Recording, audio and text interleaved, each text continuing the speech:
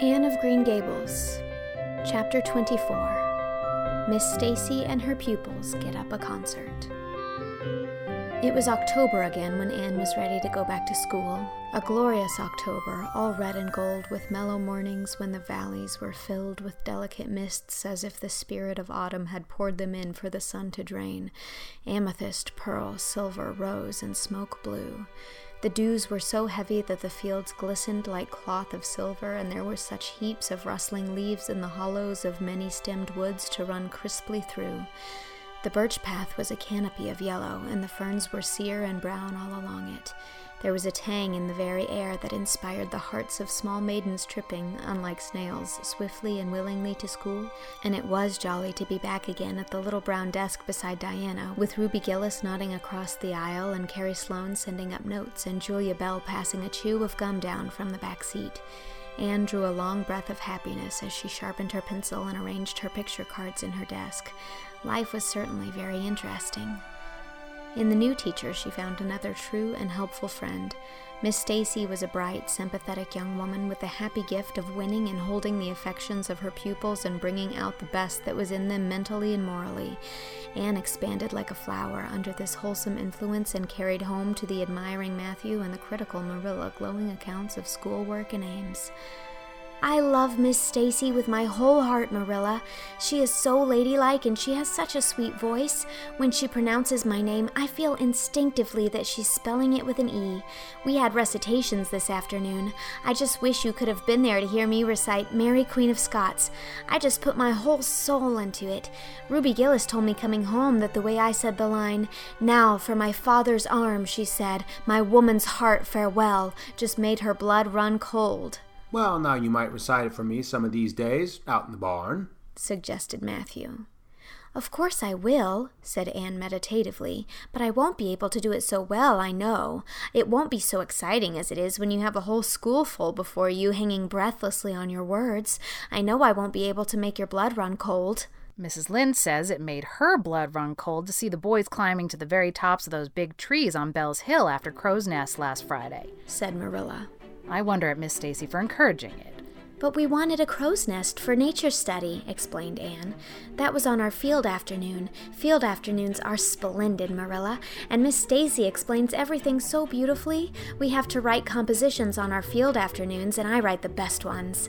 "It's very vain of you to say so, then. You'd better let your teacher say it."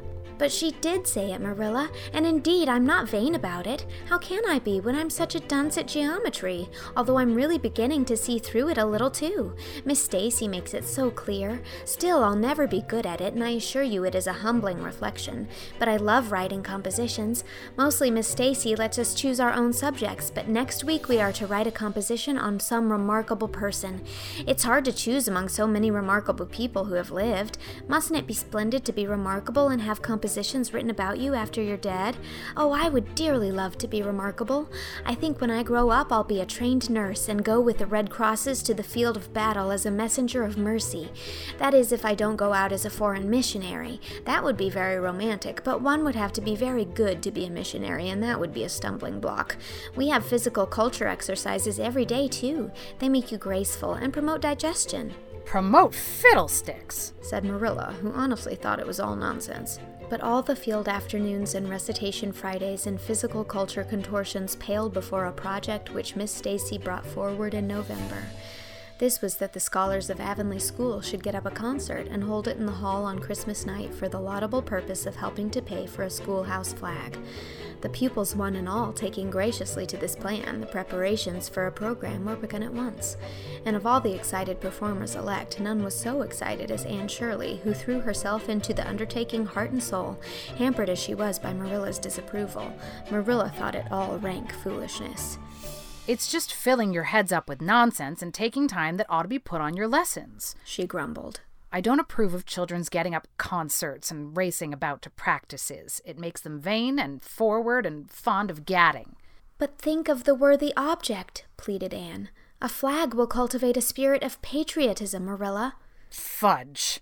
There's precious little patriotism in the thoughts of any of you. All you want is a good time." Well, when you can combine patriotism and fun, isn't it all right? Of course, it's real nice to be getting up a concert.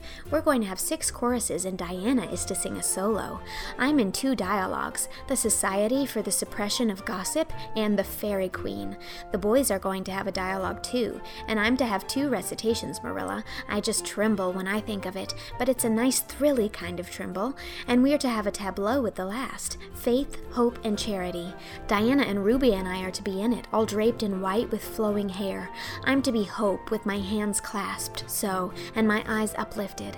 I'm going to practice my recitations in the garret. Don't be alarmed if you hear me groaning. I have to groan heart-rendingly in one of them, and it's really hard to get up a good artistic groan, Marilla. Josie Pye is sulky because she didn't get the part she wanted in the dialogue. She wanted to be the Fairy Queen. That would have been ridiculous, for who ever heard of a Fairy Queen as fat as Josie? Fairy Queens must be slender. Jane Andrews is to be the queen, and I am to be one of her maids of honor. Josie says she thinks a red-headed fairy is just as ridiculous as a fat one, but I do not let myself mind what Josie says. I'm to have a wreath of white roses on my hair, and Ruby Gillis is going to lend me her slippers because I haven't any of my own. It's necessary for fairies to have slippers, you know. You couldn't imagine a fairy wearing boots, could you? Especially with copper toes. We are going to decorate the hall with creeping spruce and fir mottos with pink tissue paper roses in them, and we are all to march in 2 by 2 after the audience is seated, while Emma White plays a march on the organ. Oh, Marilla, I know you are not so enthusiastic about it as I am, but don't you hope your little Anne will distinguish herself? All I hope is that you'll behave yourself. I'll be heartily glad when all this fuss is over and you'll be able to settle down. You are simply good for nothing just now, with your head stuffed full of dialogues and groans and tableaus. As for your tongue, it's a marvel it's not clean worn out. Anne sighed and betook herself to the backyard, over which a young new moon was shining through the leafless poplar boughs from an apple-green western sky, and where Matthew was splitting wood.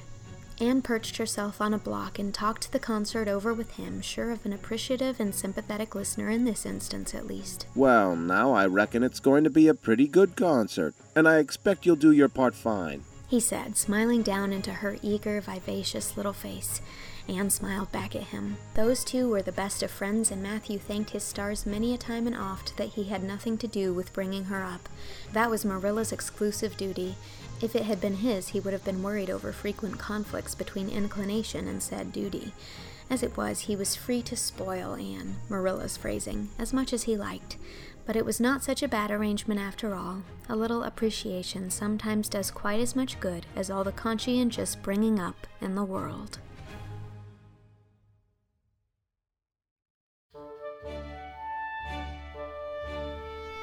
That was Chapter 24 of Anne of Green Gables. Marilla Cuthbert was read by Whitney Avalon, Matthew Cuthbert was read by Dylan Saunders, and Anne Shirley was read by me, Mary Kate Wiles. It is also recorded and edited by me and executive produced by Xiaoxi Kuo.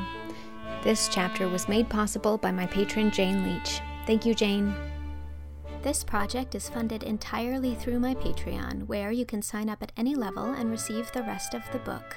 And patrons at the $50 level are now getting chapters of the 3rd book in the series, Anne of the Island, as well as a shout-out in an episode. If you'd like to join my Patreon community, head on over to patreon.com/mkwiles. Thanks for listening.